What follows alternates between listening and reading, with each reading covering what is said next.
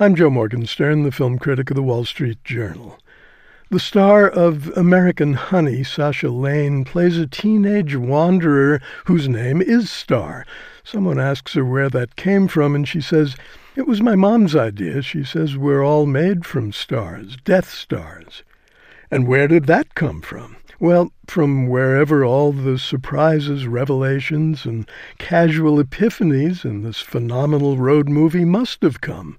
The generous spirit of the filmmaker, Andrea Arnold, her astute writing, and lots of inspired improvisation by a cast that includes Shia LaBeouf, Riley Keough, and a group of kids who joined the production with little or no acting experience. Sasha Lane had none, and she's amazing.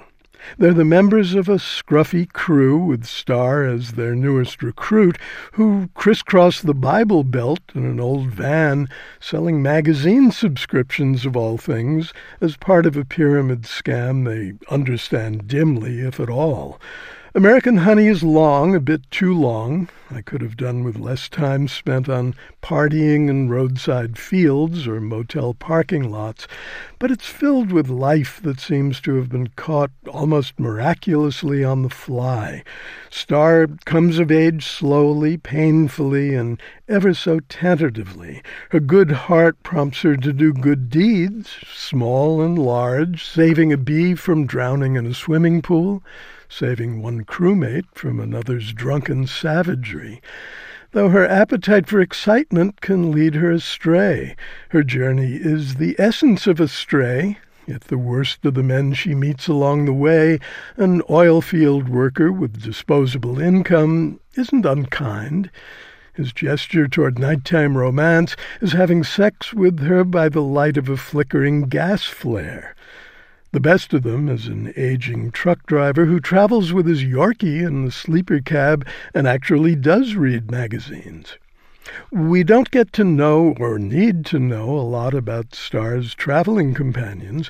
With names like Pagan, Runt, and Misty, they seldom ask searching questions of one another, and Star takes them as they come.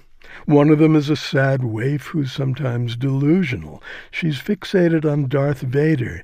"He's the epitome of darkness and understanding," she says. "He's like a broken heart that's lost any hope in life." Star is illusional. She gets fixated on Shia LaBeouf's Jake, the crew's manager. She thinks he needs her and that he can give her the love she needs. But she hasn't lost hope, which is why she's such a moving figure.